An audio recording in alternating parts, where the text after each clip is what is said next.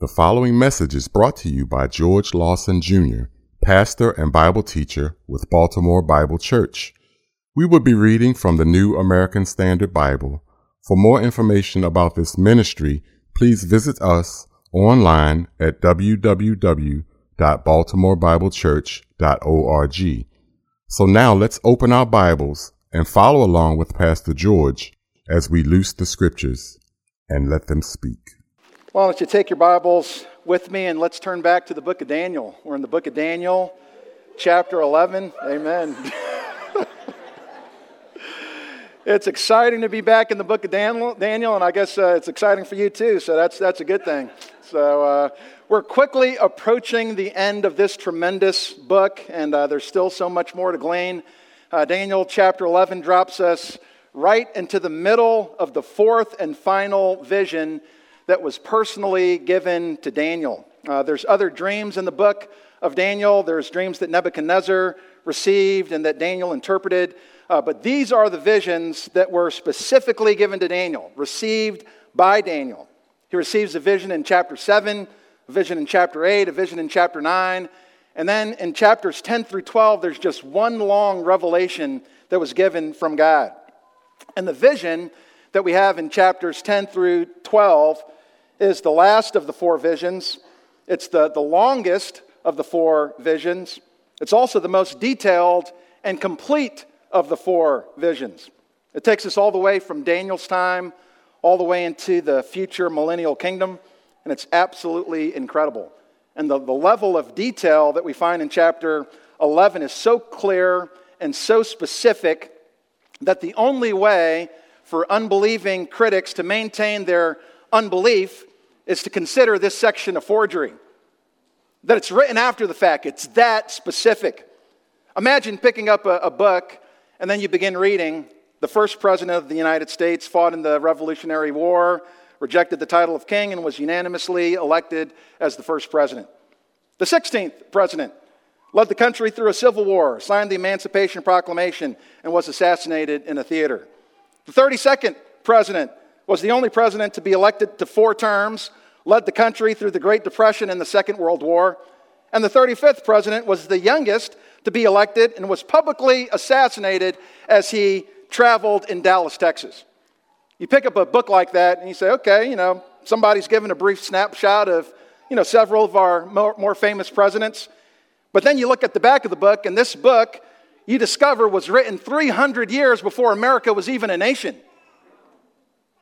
That would be scary and maybe hard for you to believe. But if it was proven to be true that that book was written before America became a nation, the only explanation for that book is that it's supernatural. And that's just how clear the book of Daniel is. That specific. The details about people and places and events all ahead of time. The book of Daniel is that clear. And in chapter 11, we're told about rulers like Ahasuerus, Alexander the Great, Antiochus Epiphanes, and even people like Cleopatra the First, hundreds of years before their time. We have details about family feuds and betrayals that you would never be able to guess. In fact, there's so much widespread agreement on the accuracy of these details that not even unbelievers question the history. Unbelievers don't question the history. They just say that it couldn't have been written ahead of time. It just couldn't have been. They deny that Daniel really wrote what he did. Because to admit that Daniel wrote this before it happened is to admit that there's a God who controls history. Just as Isaiah 46 and verse 10 says, declaring the end from the beginning and from ancient times things which have not been done, saying my purpose will be established and I will accomplish all my good pleasure. And we'll get into the details of this prophecy and its exciting truth and a devastating argument for the inspiration of God's word. But it's important to keep in mind that the point of Daniel chapter 11 is not simply to teach us that God knows the future. I hope we all know that.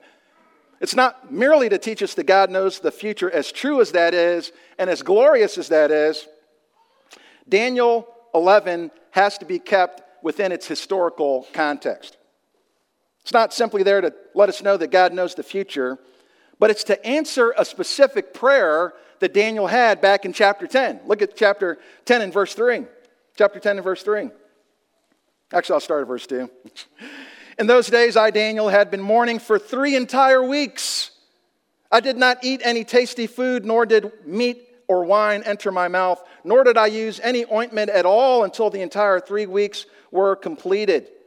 Daniel was denying himself of even the most basic necessities and comforts of life. He fasted to match the distress of his soul for God's people, Israel. But where did this distress come from? Why was Daniel so desperate for God? We pointed this out last time we were here. The historical setting of this chapter is the 3rd year of Cyrus, king of Persia. And that's significant because what that means is that the decree for the Jewish people to return to Jerusalem and to rebuild the temple already took place. They'd already been released to go back to Jerusalem. But it's recorded in the book of Ezra that only a remnant of those who were in Babylon returned to the land.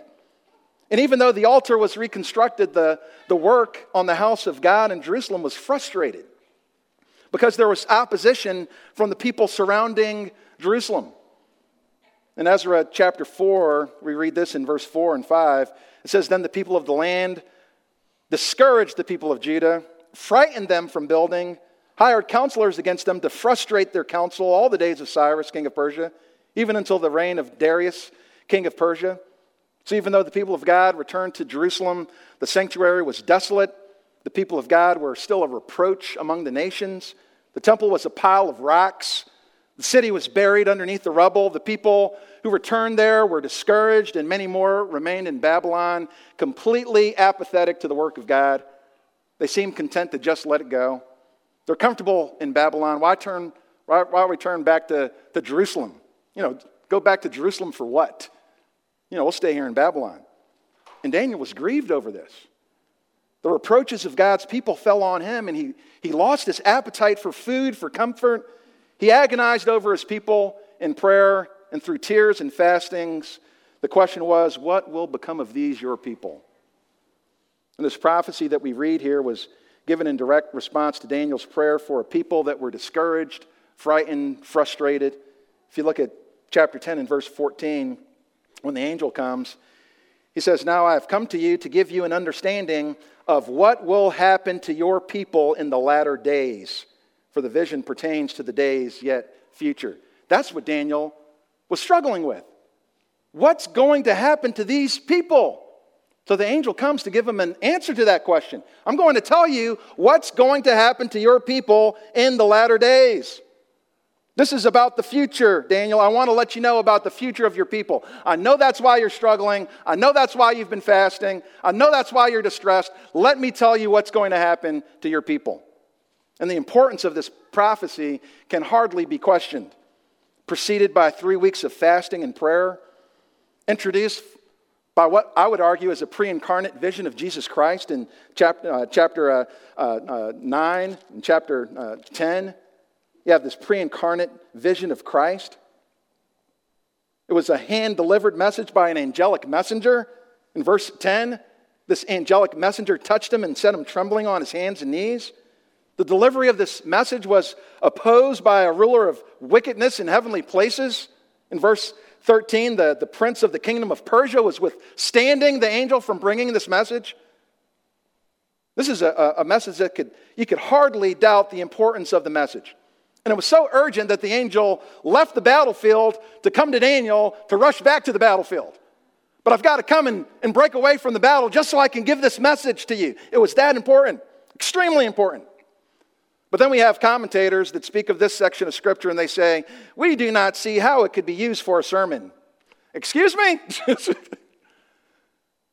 You can't see how this could be used for a sermon? It was that important that an angel had to break away from the battlefield to give the message, but then we can't give that message to God's people? Of course this can be used for a sermon. I would actually argue that this is one of the most remarkable and encouraging of all the visions of Daniel, and it would have been exactly what Daniel needed to hear in order to give him hope. But you have to hang in there with me to see all the hope that's contained in this, but believe me, it's worth the ride. So let's jump in. Daniel chapter 11. And I'll start at verse 2. If you remember from last time, chapter 1 was kind of like the back end of chapter 10. Kind of wrapped up that introductory vision with this unnamed angel who's going back to the battlefield.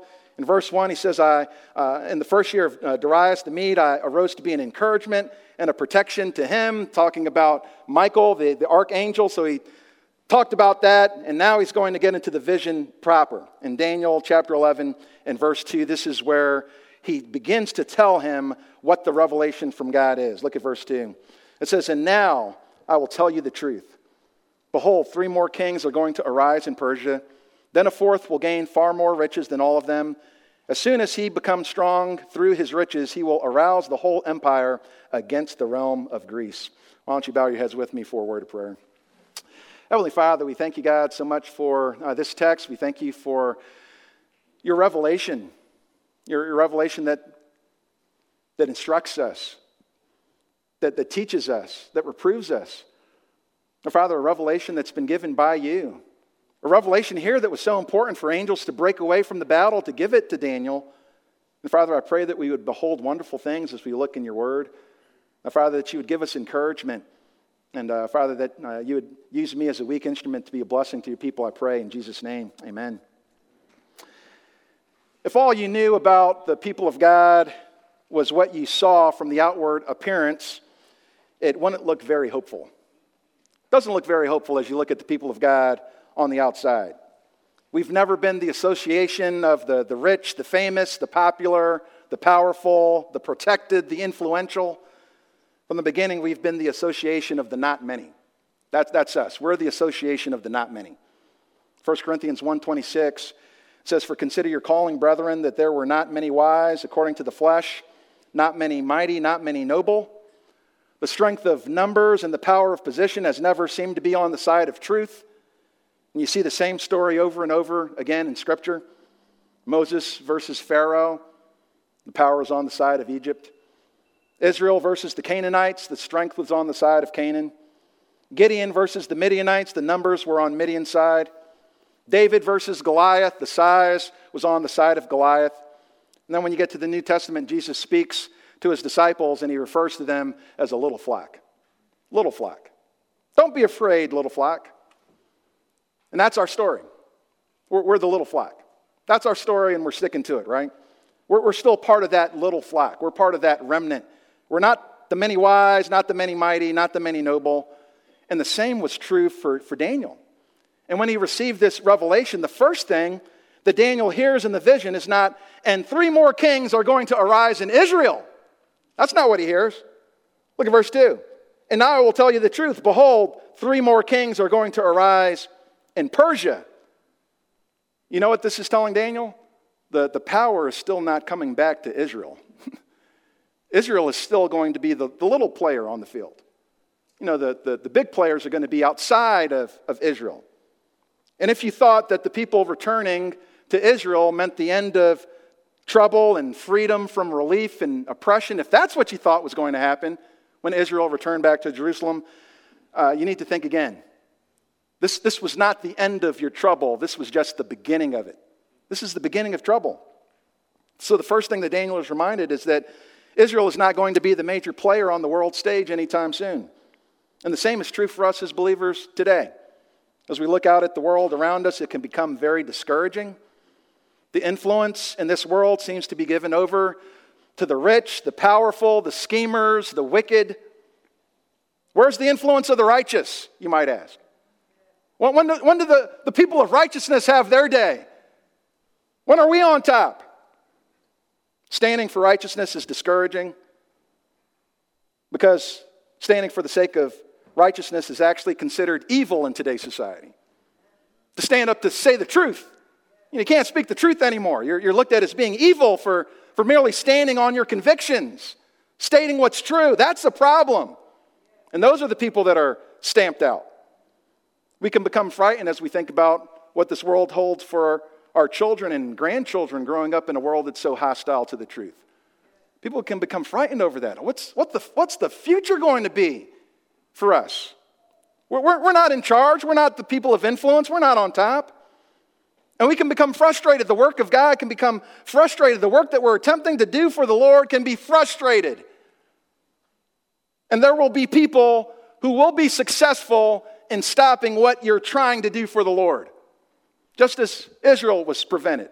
Here they are, they're trying to pull the temple together and offer up their sacrifices, and from the outside they're being put to a stop. They're being halted from the work of the Lord. There will be frustration for the people of God sometimes. That's going to happen. And that's literally what happened to Israel. As these major superpowers are battling it out, Israel's just being trampled over in the process. If Syria in the north wanted to get to Egypt in the south, they would trample over Israel to get there. If Egypt in the south wanted to get to Syria in the north, they'd trample over Israel to get there. And all Israel was to these superpowers was just a small highway across the desert. And they got trampled on, back and forth, back and forth. Israel was small, insignificant, powerless. And many of you might have come in here today, and that's your story. That I just feel so powerless. That standing for the truth, I just feel like I'm just being trampled on. I'm just being defeated by the superpowers that are out there. Faithful service doesn't seem to be rewarded. Just doing what's right doesn't seem to be rewarded in the world that we live in. And those who have the influence are the rich, the powerful, the schemers, the wicked. They're the ones who have the power. And I'm just being pulled back and forth and trampled on as the world powers just kind of trample over us. But what this passage lets us know is that the kingdom to come will not be given over to the rich, the powerful, the schemers, and the wicked. That's not who gets the kingdom. And there's something else that this text lays out for us, that any and all opposition is still under the control of a sovereign God. Daniel chapter 4, verse 17 is still true. The Most High is ruler over the realms of mankind and bestows it on whom he wishes and sets over it the lowliest of men. And when you begin to walk through this text, the word that is repeated is not that this might happen or this may happen or this could happen. That's not what the text says. Look at verse 2. It says, "And now I will tell you the truth. Behold, 3 more kings are going to arise in Persia. Then a fourth will gain far more riches than all of them. As soon as he becomes strong through his riches, he will arouse the whole empire against the realm of Greece. And a mighty king will arise, and he will rule with great authority and do as he pleases." Who's really in charge? The one who's behind the scenes is really in charge. And he's telling you what's going to happen in the future. This angel is revealing to Daniel the sure and certain word of God. God is still in charge, Daniel. I know you feel powerless. I know you feel trampled on, but there's still a God behind all of this who's still ruling and reigning in the heavens. The Most High is still the ruler over the realms of mankind. And what I'm telling you is the truth. This is what's going to happen. This is what's inscribed in the writing of truth. And we can understand that forever God's word is settled in heaven and nothing is going to stop God's word, right? We can trust in that. And on the surface, the race seems to be given to the swift and the battle to the strong. But behind the scenes, there's a God who's sovereignly orchestrating all things to fulfill his intended design. And the kingdom to come will not be given over to the swift and the strong, but to the righteous who belong to God. Number 1, the kingdom is not given to the rich. Look at verse 2. It says, "Now I will tell you the truth. Behold, 3 more kings are going to arise in Persia, then a fourth will gain far more riches than all of them. As soon as he becomes strong through his riches, he will arouse the whole empire against the realm of Greece." Daniel is recording this revelation in the 3rd year, like I mentioned, of Cyrus, king of Persia. And he's told that there will be 3 more kings after Cyrus. And then there will be a fourth. And history records who those kings were. After Cyrus died in 529 BC, there was a succession of 4 kings in a row. First there was Cambyses, the son of Cyrus. Then there was Pseudo-Smyrtus, who reigned for a short time. And then there was a 3rd king, Darius the first of Hystaspes, who was also known as Darius the Great or Darius the Great. If you've ever heard about the Battle of Marathon, that was the Battle of Darius the Great, where he attempted to defeat Greece at Athens. And the Greek army inflicted a crushing defeat on his Persian army, even though the Persians outnumbered the Greeks. And according to Herodotus, the Greek historian, an Athenian runner named Pheidippides was sent to run from Athens to Sparta to ask for assistance in the battle. And there was a myth that after the Greeks won the battle, Pheidippides ran from Marathon to Athens to announce the victory. And then after announcing the victory, he died from exhaustion. And that's why I don't run marathons. But that comes from this period of time. I mean, we're talking about secular history now, right? But this is what the Bible predicted would happen before it happened. That's all in the Word of God. And then following Darius the Great, there was a fourth king. And again in verse 2, it says, then a fourth will gain far more riches than all of them. As soon as he becomes strong through his riches, he will arouse the whole empire against the realm of Greece. There was this fourth king who tried to finish the job that his father couldn't do. Darius the Great couldn't take over Greece. So, this fourth king says that he's going to arouse his whole empire to kind of get him ready for another war. He was a king by the name of Xerxes, but we know him better by his name in Hebrew, which is Ahasuerus. Flip over to the book of Esther real quick. The book of Esther. Look at chapter 1 of the book of Esther. This is just so incredible how all this fits together. Book of Esther, chapter 1. Look at this. Starting at verse 1. It says, now it took place in the days of Ahasuerus, the Ahasuerus who reigned from India to Ethiopia over 127 provinces. In those days, as King Ahasuerus sat on his royal throne, which was at the citadel in Susa, in the third year of his reign, he gave a banquet for all his princes and attendants, the army officers of Persia and Media, the nobles and the princes of his provinces being in his presence. And he displayed the riches of his royal glory and the splendor of his great majesty for many days, 180 days. When these days were completed, the king gave a banquet lasting 7 days for all the people who were present at the citadel in Susa, from the greatest to the least, in the court of the garden of the king's palace. There were hangings of fine white and violet linen held by cords of fine purple linen on silver rings, and marble columns and couches of gold and silver on a mosaic pavement of porphyry, marble, mother of pearl, and precious stones. Drinks were served in golden vessels of various kinds, and the royal wine was plentiful according to the king's bounty. Just like Daniel predicted, this fourth king, Ahasuerus, was loaded. I mean, and you can read about it there in the first chapter of Esther. Gold couches, who's got that? Silver on a mosaic pavement. He's got riches on the floor. This is the kind of riches that Ahasuerus had. And part of this banquet was gathering all these members of the princes, the attendants, the army officers. Why is he gathering all these people together? Basically, he's trying to get them ready to try to get their support to go to war. This is what Daniel talks about. Just like Daniel predicted, this fourth king, loaded with riches, became strong through his riches. Has a splendor display for 180 days and a 7-day feast. And part of this banquet was designed to gain support from his nobles and princes and army officers to do battle with Greece. He's trying to impress them. He's impressing these people to gather them for support.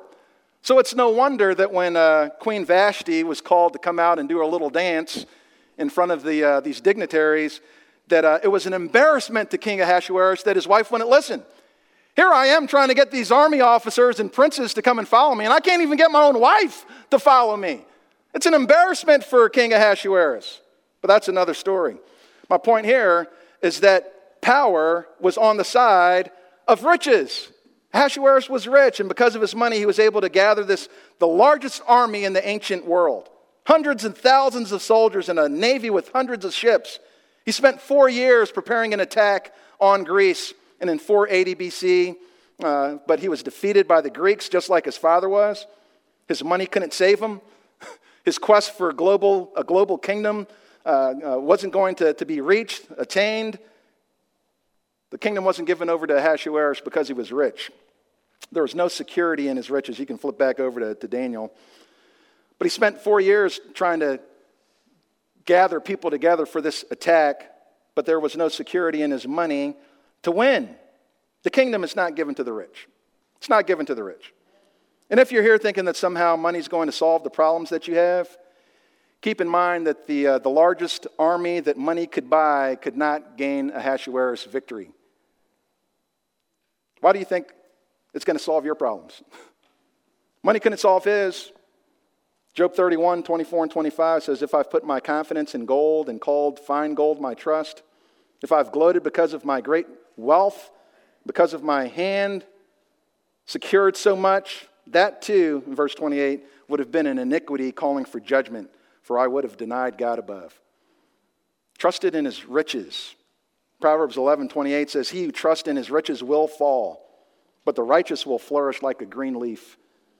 In Luke 12 and verse 15, Jesus said to them, beware and be on your guard against every form of greed, for not even when one has an abundance does his life consist of his possessions.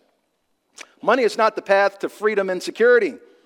And even when you have an abundance of it, it cannot guarantee you security.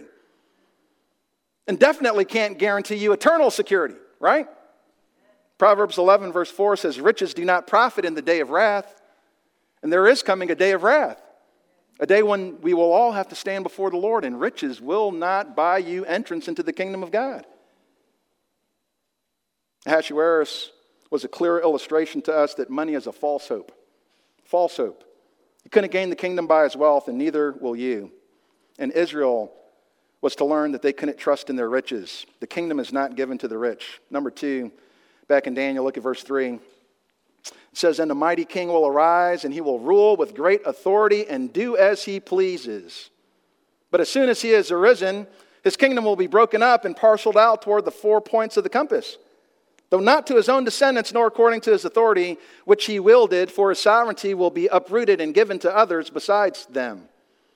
The kingdom's not given to the rich, and the kingdom's also not given to the powerful. And here we have a mighty king who arose. And we already know who this mighty king is. Now, we've been introduced to him back in chapter 8. The mighty king who arose after the Persians with great authority was Alexander the Great. Alexander was put forward as the new king at the young age of 21. Alexander was determined to pay back the Persian army because of their attack on Greece. Remember again, the Persians tried to attack Greece, attack Athens.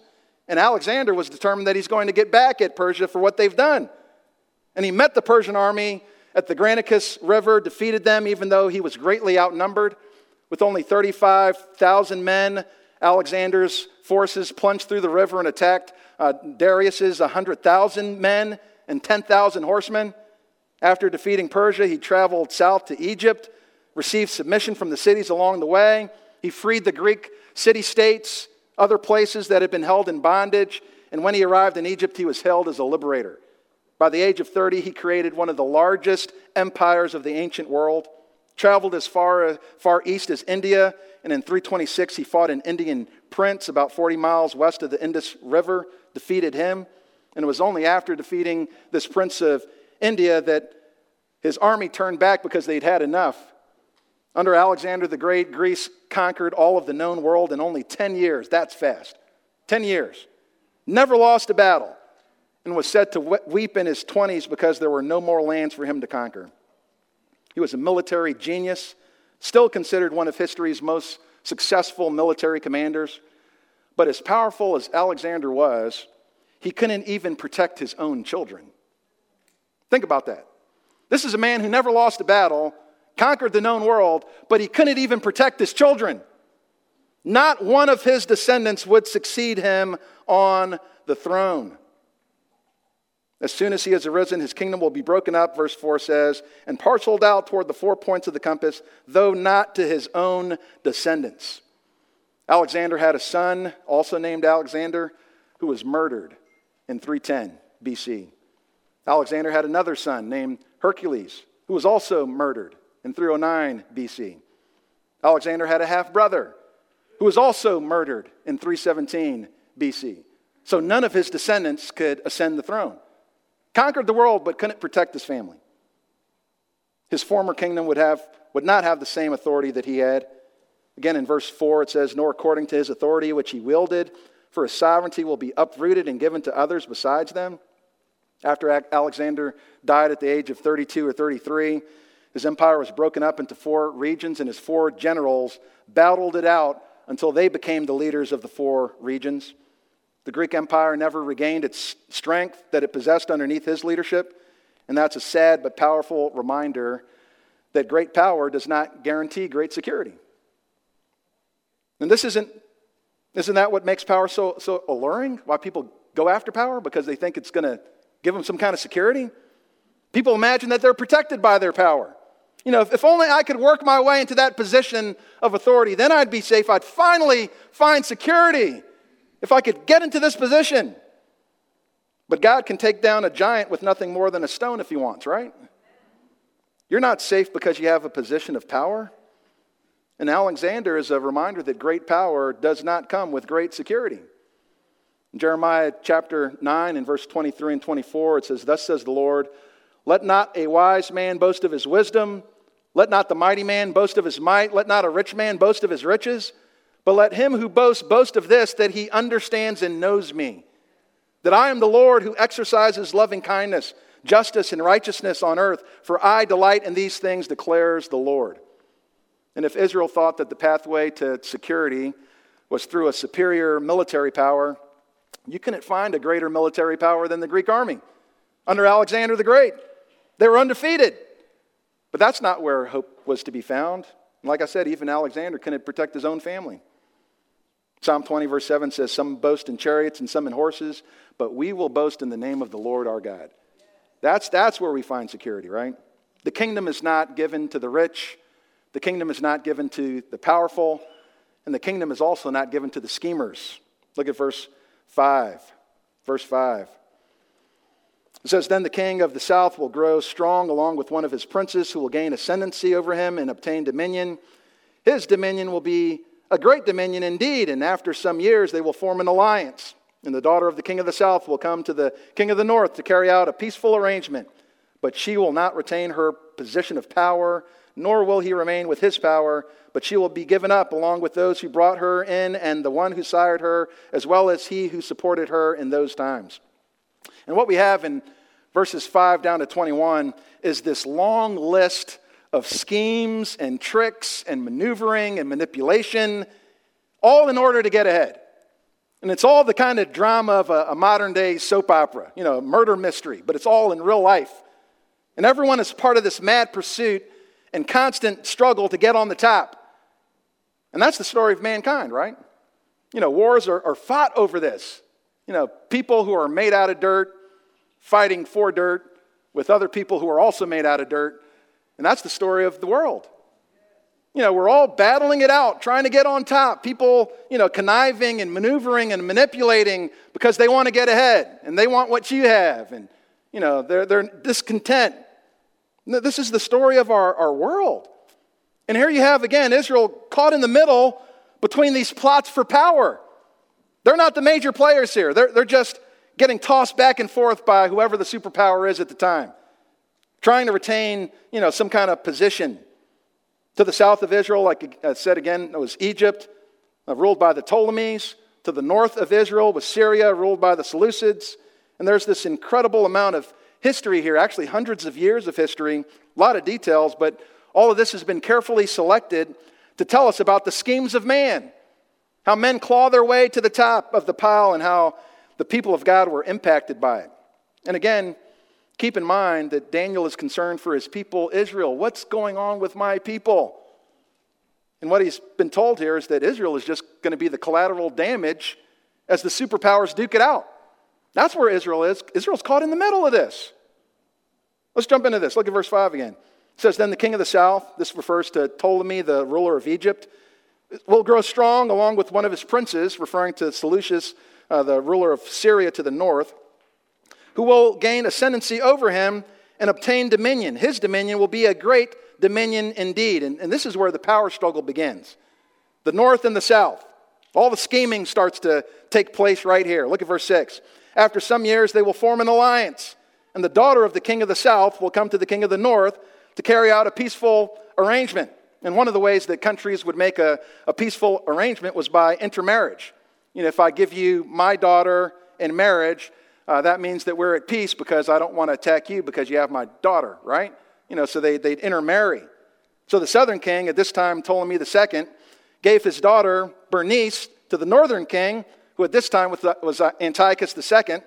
And Antiochus II actually divorced his wife, Laodice, in order to marry this gift from the south. So he gets this gift, in intermarriage. It's like, okay, we'll make this peace treaty, but I've got to get rid of my wife in order to receive this southern belle here. So he gets rid of his wife, sends her away. Laodice is sent away so he can marry Bernice from the south. Laodice is actually where we get the city of Laodicea from. It's named after her. So he puts her out so he can bring in this southern belle. Verse 6, but she will not retain her position of power, nor will he remain with his power. But she will be given up along with those who brought her in, and one who sired her, as well as he who supported her in those times. What happened here? The southern king died, the king that he was trying to make peace with. So Antiochus brought his divorced wife back. Basically it was like, I'll marry this girl from the south, and, her children will be the next rulers. But as soon as the ruler in the south died, he says, okay, I'm going to get my first wife back. He brings her back. And in revenge, this wife that he brought back had him murdered, poisoned him, murdered this Egyptian wife, Bernice, that he also brought, and murdered their infant son. So Bernice was given up along with those who supported her, which is exactly what the text says. Didn't really go over too well. And when the south heard about it, they sent up an attack against the king of the north. In verse 7, but one of the descendants of her line, this is actually Bernice's brother, the girl who's just been put to death, will arise in his place and will come against their army and enter the fortress of the king of the north. And he will deal with them and display great strength. Also their gods with their metal images and their precious vessels of silver and gold he will take into captivity to Egypt. And he on his part will refrain from attacking the king of the north for some years. Then the latter will enter the realm of the king of the south, but will return to his own land. At this time, this is Ptolemy III at this time in the south, he's able to show dominance, subjugate the king of the north, even taking the idols back to Egypt as a trophy. I've defeated your gods and the gods of, metal here, and I'm going to bring them back. And that was enough to keep the north in check for a while. I came up and spanked you and, brought the idols back. But at a later time, the north tried to rise up against the king of the south. So it's just like the back and forth. And keep in mind, where do they have to go to make this trip from the north to the south? They're stomping over Israel the whole time. I'm going up to the north to get that, and now they're coming back down, and then we're going back up. So they're trampling back and forth over Israel the whole time. They're just a strip of highway. Israel's just a strip of highway. Not the major player, just a highway under the control of whoever's in charge. And right now, Egypt's in charge, and Israel is just being trampled over as insignificant. But the north isn't done. Look at verse 10. It says, his sons will mobilize, assemble a multitude of great forces, and one of them will keep on coming and overflow and pass through, that he may again wage war up to his very fortress. So again, they're pushing through Israel, gaining territory as they approach Egypt. But Egypt is not going to take it lying down. Verse 11, the king of the south will be enraged and go forth and fight with the king of the north. Then the latter will raise a great multitude, but that multitude will be given into the hand of the former. So again, just this whole passing back and forth of power. And Egypt is going to come out on the top of this battle. But they don't stay on top. Look at verse 12. When the multitude is carried away, his heart will be lifted up, and he will cause tens of thousands to fall. Thousands are slain, yet he will not prevail. Over in verse 13 it says, for the king of the north will again raise a greater multitude than the former. And after an interval of some years, he will press on with a great army and much equipment. Now in those times, many will rise up against the king of the south. The violent ones among your people will also lift themselves up in order to fulfill the vision, but they will fall down. The king of the north returns with a great army. And now in verse 14, it says, the violent ones among your people will also lift themselves up. Who are the ones among your people? It's talking about Israel now. This is a reference to the Jewish people who were under Egyptian control. Now they're siding with the north, with Syria in the north, and in some twisted way they believe they're fulfilling prophecy. But what happens to them? They will fall down. The one time that Israel attempted to get involved with the superpowers, and they're defeated. They will fall down. Try to get on the world stage, and it ended in major disaster. And how many times do we try to make changes in the arm of the flesh, and it turns into a major disaster? Here the people of God jumping into this battle among the superpowers, trying to affect some change, and they get stomped out. They will fall down. Somehow we think we have things figured out without clear direction from the Scripture. Israel wasn't called to get involved with this. But here they are. They're jumping into the battle of the superpowers, and it ends in disaster for them. They fall down. This wasn't their battle to fight, but they jumped in it anyway. And how many people died in this? Verse 12, it talks about tens of thousands who fell. Like I said, you've got people made out of dirt fighting to retain dirt and fighting other people of dirt. Is it worth it? Was it worth it? Tens of thousands of people who died, all to get a piece of property for real estate. Thousands of people died to somehow satiate some crooked man's desire for more. And that's the story of the world that we live in. That's the story of the world. And here Israel tries to jump into the fray and get stomped out because of it. How many times do we jump in a battle that's not ours to fight? Verse 15 says, then the king of the north will come cast up a siege ramp, capture a well-fortified city. This is a reference to Sidon, which was under Egyptian control. Forces of the south will not stand their ground, not even their choicest troops, for there will be no strength to make a stand. But he who comes against him, a reference to the king of the north, will do as he pleases. No one will be able to withstand him. He will also stay for a time in the beautiful land with destruction in his hand. This king of the north was Antiochus III, also known as Antiochus the Great. He is the superpower that has control over the beautiful land. What's the beautiful land? It's another word for Israel. He's in control of Israel, the beautiful land. But it's not beautiful to Antiochus. It's not the beautiful land to him. The beautiful land for Antiochus is down in Egypt. I mean, that's what he's trying to get the whole time. I'm trying to come down and take control of Egypt. All Israel was a stretch of highway. You're just the bypass. I'm just going through you to get to what I really want. It wasn't the beautiful land to Antiochus. The beautiful land was down south. Who cares about this little strip of land in Israel? That's not what I care about. He could not care less about Israel. His eyes were set on Egypt as the beautiful land. But here you have the people of God in the middle, and they're saying, but this is the beautiful land to me. This is the land of promise. When are we going to have our opportunity to be at peace? When do we have an opportunity to have any kind of control of our own destiny? Israel doesn't get that opportunity here. You have Antiochus who's got his eyes set on the south, and that's where his face is set. Destruction in his hands and Egypt in his sights. Look at verse 17. He will set his face to come with the power of his whole kingdom, bringing with him a proposal of peace, which he will put into effect. He will also give him the daughter of women to ruin it. It was the desire of Antiochus to bring Egypt under his control. But rather than attack them directly at this time, he attempted to weaken them from the inside. And he came up with another scheme. Remember, this is all about the schemes of man. And as we mentioned before, one of the ways that you could make peace with another country was by intermarriage. So what he did was he gave him his daughter, he gave to the south in Egypt his daughter as a gift. It was the winter of 194 or 193 BC. Cleopatra I was married to the Egyptian king Ptolemy V. Ptolemy V was only 16 years old, and at the time, Antiochus' daughter, Cleopatra, was only 10. He gave up his 10-year-old daughter in some kind of effort to connive and work his way into control over Egypt. This is what Antiochus did. Gave up his daughter, 10-year-old daughter, not to make peace, but somehow to bring destruction and ruin to Egypt. Gave the king of Egypt his daughter. But, verse 17b says, but she will not take a stand for him or be on his side. Backfired. Gave his 10-year-old daughter thinking she's still going to be dedicated to dad. And instead, she fell in love with her Egyptian husband and became the enemy of her father.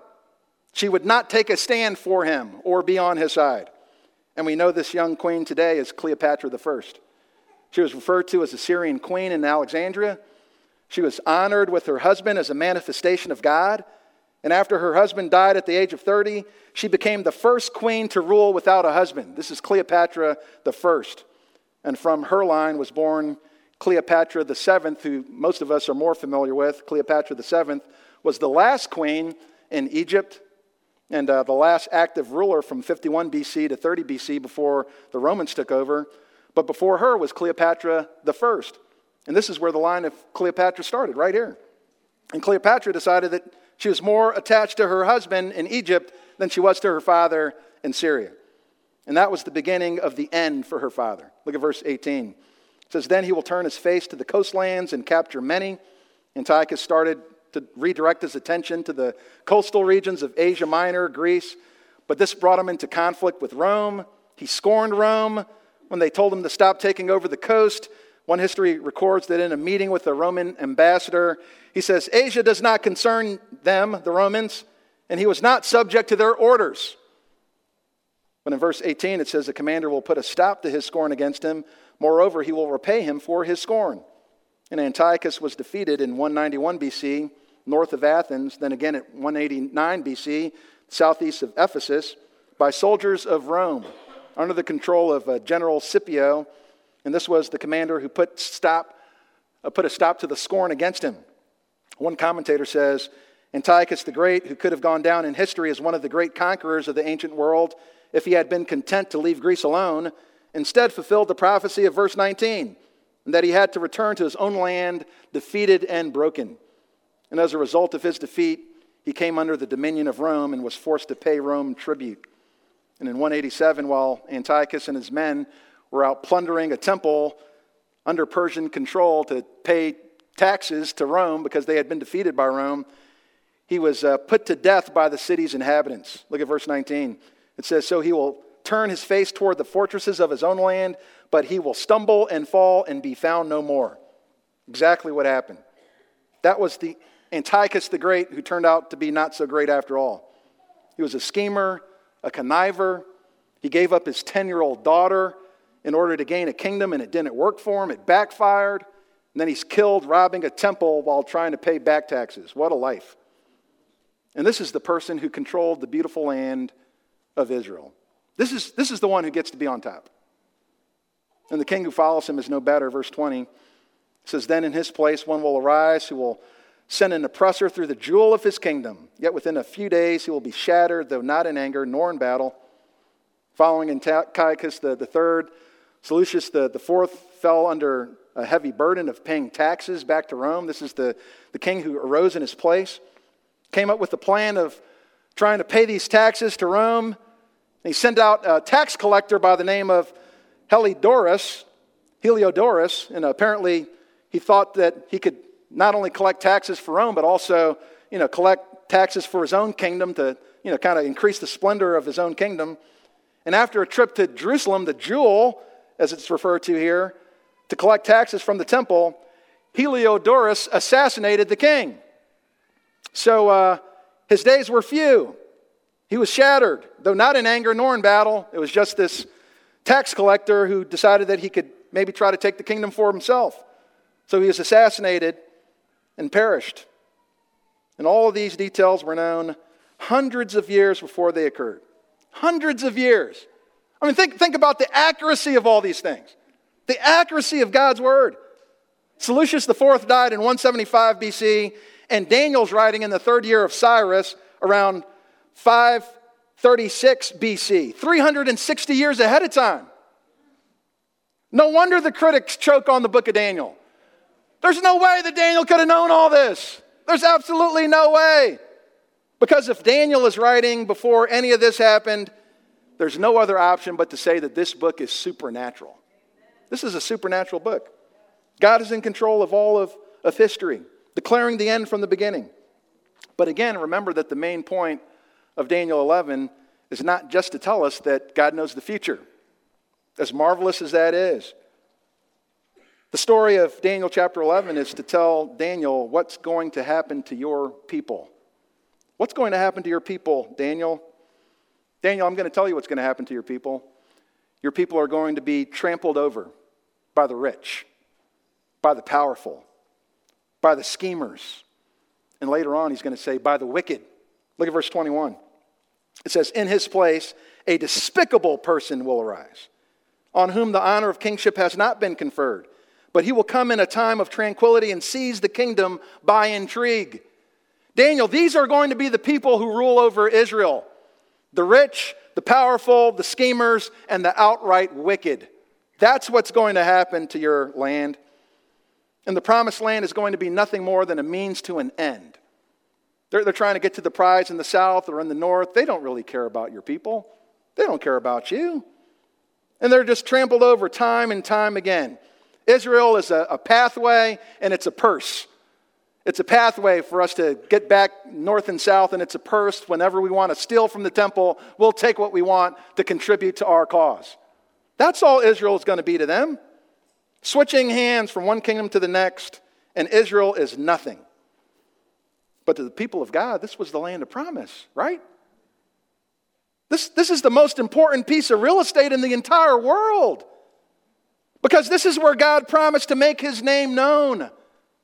That he would dwell there with them. That he would hear their prayers. That he would receive their sacrifice. How could Israel be treated in this way?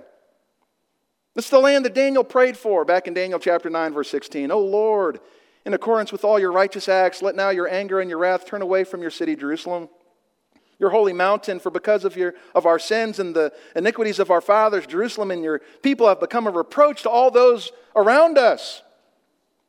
Verse 18 in chapter 9, he says, Oh my God, incline your ear and hear. Open your eyes and see our desolations in the city which is called by your name. And this is what becomes of the land? Is this the end of the story for Israel? What is God doing? Is there no inheritance? And if there is an inheritance, how do I get to the inheritance? If it's not through the means that the world gets to their inheritance, if it's not through riches and power and scheming and wickedness, how do we enter the kingdom of God? That's the question. And I'm jumping ahead here, but ultimately here's the answer. There is an inheritance for the people of God. There's an inheritance for the people of God. But it won't be achieved by riches, power, scheming, or wickedness. We're the little flock, right? We're those who are trampled over. But what does Jesus say? He says, Do not be afraid, little flock, for your Father has gladly chosen to give you the kingdom. We don't get the kingdom by clawing and scratching for it. We get the kingdom because the Father has gladly chosen to give us the kingdom. That's how we get it. Kingdom doesn't belong to the rich, powerful, schemers. It belongs to the little flock that trusts in the promises of God. That's who the kingdom belongs to. And we do have a king. But he's not like any of the kings that we just read about. We have a king. We have a king who was rich, but he became poor for us. 2 Corinthians 8, verse 9, You know the grace of our Lord Jesus Christ, that though he was rich, yet for your sake he became poor, so that you through his poverty might become rich. This is a king who had the riches and gave it up. He's not the one who tried to achieve by riches. This is the king who was all powerful, but what did he do for us? He took on the weakness of our human frailty. Philippians chapter 2, verses 5 to 7, Have this attitude in yourselves, which was also in Christ Jesus, who although he existed in the form of God, did not regard equality with God a thing to be grasped, but emptied himself, taking the form of a bondservant and being made in the likeness of men. And this is a king that doesn't achieve by some kind of backdoor deals and handshakes and winks of the eye. This is not a king who achieves by that. He's not deceitful. He doesn't gain by schemes and tricks. 1 Peter 2:22, it says, He committed no sin, nor was any deceit found in his mouth. And this is not a king that wins by killing. This is a king who wins by dying. In Philippians chapter 2, verses 8 to 11, being found in appearance as a man, he humbled himself by becoming obedient to the point of death, even death on a cross. For this reason also God highly exalted him and bestowed on him the name which is above every name, so that at the name of Jesus every knee will bow of those who are in heaven and on the earth and under the earth, and that every tongue will confess that Jesus Christ is Lord, to the glory of God the Father. We have an inheritance and we also have a king. And there's a kingdom to come where all those who have been purified will eventually enter. Flip over to Daniel chapter 12. Look at Daniel chapter 12.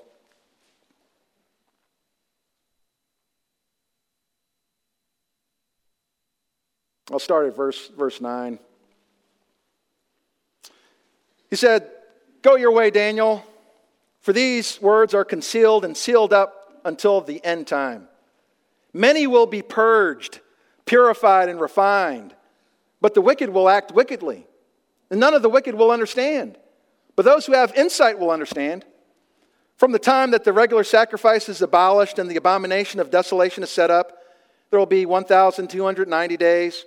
How blessed is he who keeps waiting and attains to the 1,335 days. But as for you, go your way to the end. Then you will enter into rest and rise again for your allotted portion at the end of the age. Daniel, you'll get what's coming to you. You don't have to worry about it. Go your way, Daniel. Go your way until the end, and you will enter into rest, and you will rise again for your allotted portion at the end of the age. There will be a kingdom where righteousness will dwell, and the people of God will be rewarded, but it's not yet, Daniel. It's not yet. There's a kingdom to come, and the purified will enter into that kingdom. And there's a heavenly kingdom right now in heaven, and one day that heavenly kingdom will come to earth. And we will live in a glorified kingdom, and that's what Daniel has promised. You're going to rise again to enter into your allotted portion. That this land that people are fighting and killing over by the droves, by the thousands, by the hundreds of thousands, people killing for pieces of real estate. Daniel, I'm just going to give it to you. And you're going to rise again to receive your allotted portion at the end of the age. I'm just going to hand it over to you. We're not like the men of this world. We're not like those who are fighting and clawing our way to the top. We're not like those who have to, by riches and power and conniving, attain, what we believe belongs to us. No, we just trust in the Lord and God just gives it to us. That's who we are. We are the people of God, and there will be a future reward for the people of God. We're not like the men of this world. That's not us. So what's the point of all this tug of war between the nations? Why did God allow all this to happen? It was only preparation for that final day. It was all preparation. Look back at Daniel chapter 11, verse 35.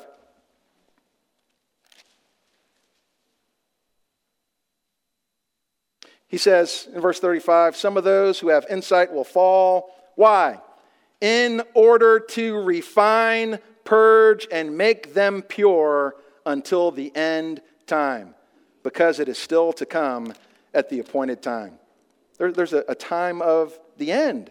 Why does God allow all this to happen? To purify his people, to purge his people, to cause his people to look up to him, to make his people recognize that I can't attain,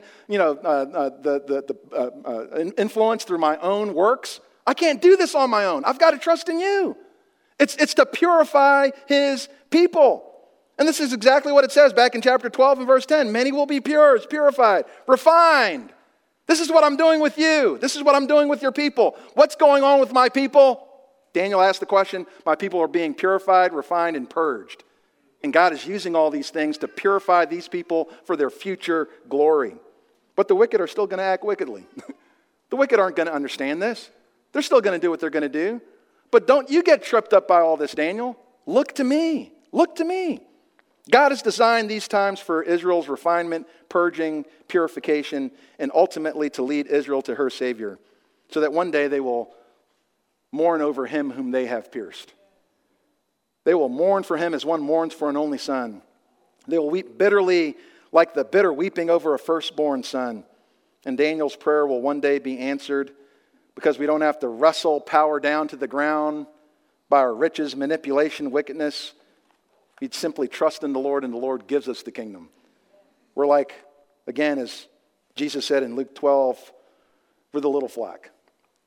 We're those without the power. We're those without the influence. What can I do to affect changes in the world around us? Everything just seems like we're just being trampled on back and forth. We're this little piece of property in the middle with no power at all to affect the change. That's who we are. But this little piece of property that was trampled on back and forth, this one day would become the jewel of the entire world. And it's not because the people would fight for it, but because it would be handed to them. And right here, as we're gathered together as God's people, the world around us doesn't understand what we're doing here. The world tramples back and forth over the people of God. You have no power. You have no influence. Why should we pay attention to anything that you have to say? get trampled over, and sometimes people can become discouraged by that, right? They become weary by that. Lord, when is this finally going to be over? Lord, how long are we going to be trampled upon like this? But the Lord tells us to be patient, to trust in Him, and I'm doing a work in your life, even through what you're experiencing now. We don't have to be on top to know who's in charge. Our God reigns, amen? And one day He will give the kingdom to those who trust in Him. Let's go to the Lord in prayer. Heavenly Father, we thank you, God, so much for this time that we've had together, Lord, and what a wonderful passage of Scripture that reminds us of who our God is, the God who controls history, a God who's not like the other kings, the kings of this world who gain power by riches and scheming and conniving. We don't have a God like that. And Father, we do live in a world where we are trampled upon, just like Israel was trampled upon. But Father, we trust in a sovereign God who will one day just grant the kingdom to those who believe and trust in Him. And Father, that's us. We'll be given the kingdom in a future day. And Father, I pray that for those of us who are discouraged by the back and forth, the tug of war, living in a world where we just seem so trampled on, now, Father, where we're fearful of the future, many of us fearful of the future, where we think about the times that we live in, where righteousness doesn't even seem to be given a voice at all. And Father, where we're overlooked, where we're ignored. And Father, it's not given to us so that we be discouraged by that, but that we would look up, that we would recognize that the Scriptures are being fulfilled, that your word will be honored, and that one day the people of God will be revealed. But that's when Christ is revealed. It's when He's revealed that we're revealed with Him.